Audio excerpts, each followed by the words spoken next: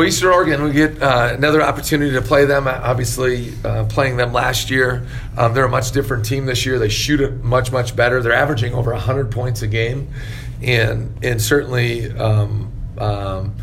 regardless of what level you're at, like that's very, very impressive. So. They really want to get out in transition. They let it fly. I mean, they're going to get out, and if they have an open three in transition, it's going up. And so they put a lot of pressure on their opponents that way. They're a very good offensive rebounding team, 11.5 offensive boards a game, which I believe they lead the NAI in field goal percentage, 19 assists a game. Number 25, their big kid, who's a 7-footer, who hurt us a little bit last year, and then he got in some foul trouble. Schletsky is shooting 72% from the field. And then number 15 for them, McCullough, who did not play against us last year, is scoring over 20 a game, and he had a game this year of 41 points. So he's got the ultimate green light. So we're going to have to be on point with our position defense, and then, offensively, or them defensively, expect anything. They've played all kinds of different zones. They played, obviously, man-to-man. And so the good news is you get to this time of year, we're 14 games in, we're almost to the halfway point. We've seen about anything and everything, so nothing is too new from that respect. You just got to be ready to go and be sharp. And anytime you come off a Christmas break, it's kind of different. Usually we have 5 days off. This year it was 4. It's good to get the guys away both mentally and physically, get a chance to get your legs back. But you always can tell who's been in the gym a little bit over Christmas break and who just took 4 days straight of vacation. So that's always something to look at. Last year we got off to a slow start against these guys, the first 9 to 10 minutes or so, and then we kind of started to take care of business. So that's always a big thing, when you come back from Christmas break that way. But we're excited to be at home. Only our third home game since a week before Thanksgiving, if I'm not mistaken. So it does feel good to finally be back in the Spectrum, and hopefully we can finish the 2019 year off on a good note. And it's always probably important to play some kind of game before you go back to conference play, rather than just going back to conference play. Yeah, especially when you start January 1st. It'd be one thing if it was a league game and both league teams, this was their first game back. But certainly if you're not playing until January 1 or January 2 or December 31st or whatever, and obviously it's January 1st for us, you want to get a game in. And it just so happened for us it's a non-Division I game, but it's a game we felt like we need to get in. Is Demetrius okay? Yeah, he should be fine. Probably won't play tomorrow, but it's not. I think I said it after. It's nothing to do with his injury this summer, so that's good news.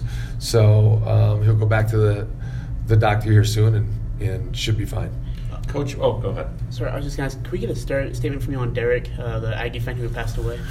Yeah, Derek, that was a tough one. He's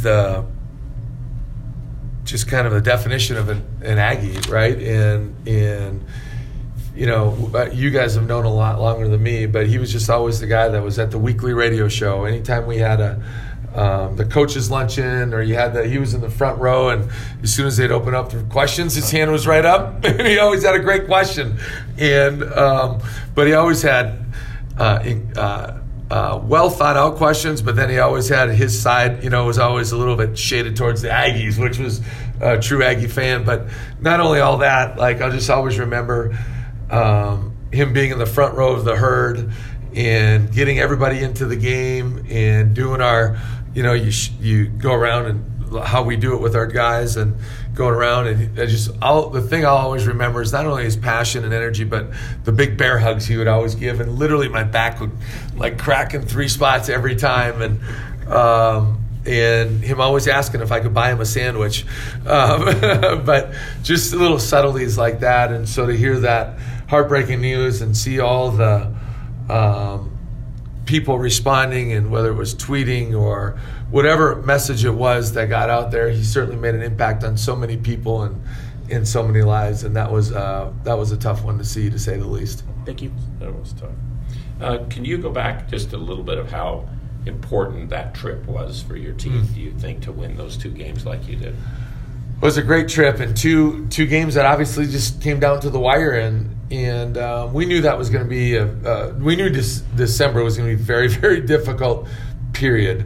But just kind of coming off a difficult loss, the week on Saturday before, I thought, and we knew South Florida was going to be tough. Florida State had to go on a 15-1 run to beat them on a neutral floor. So they're a tough team, tremendous. Down by 4 with a minute and a half to go, to find a way to get that to overtime and then win in overtime on the tip-in says a lot. And on a neutral venue in Houston Rockets Arena, and then to be able to follow that up and kind of validate that win against Florida, who is the most athletic team we've faced. I mean, LSU is really athletic, but Florida is a different, and we just kind of hung around, and especially to be able to find a way to win that game with Neemias going down, and we threw the 4-guard lineup out there, and Bean guarding, Blackshear. It wasn't always the prettiest game, but we just found a way to make plays at the right time, and I thought Sam had a really, really good game, and obviously Bean had a great game. So it was good to see. I think our offense is kind of coming around. We're starting to make some shots.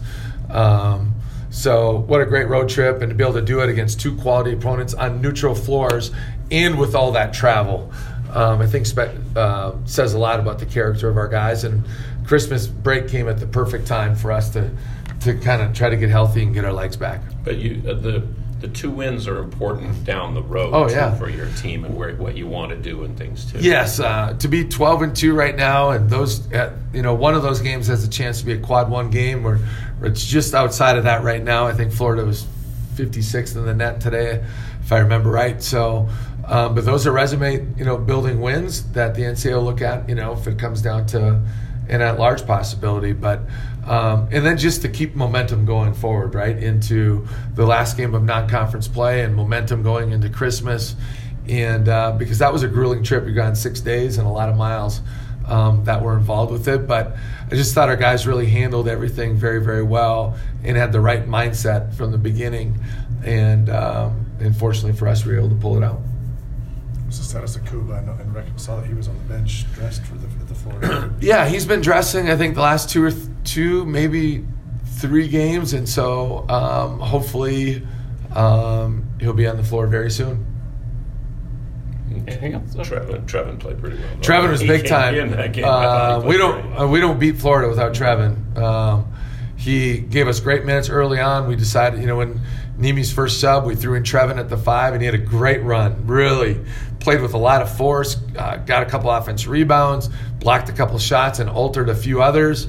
And he was all over the place, and gave us great minutes again in the second half. Obviously, when after Neemi went down, but some of those guys have a tough job because they show up every day ready to roll, and they don't always know when they're going into the game. They don't always know if they're even going to play in the game. Didn't even play against South Florida, and that's just more of a, quite frankly, it's kind of a feel thing. Like, I don't always make up my mind before the game, who's going to, but you just kind of roll with the punches and who's playing well. And same thing with Bean playing the 5. Like, that wasn't predetermined. It's just kind of, you roll with it, Neemi goes down, and now you're just kind of putting guys in maybe some positions that they're not always used to, but give them credit to be ready to roll when their number is called, and so it's exciting to see. Trevin's really showing flashes of certainly getting better, and he can really impact the game, especially on the defensive end.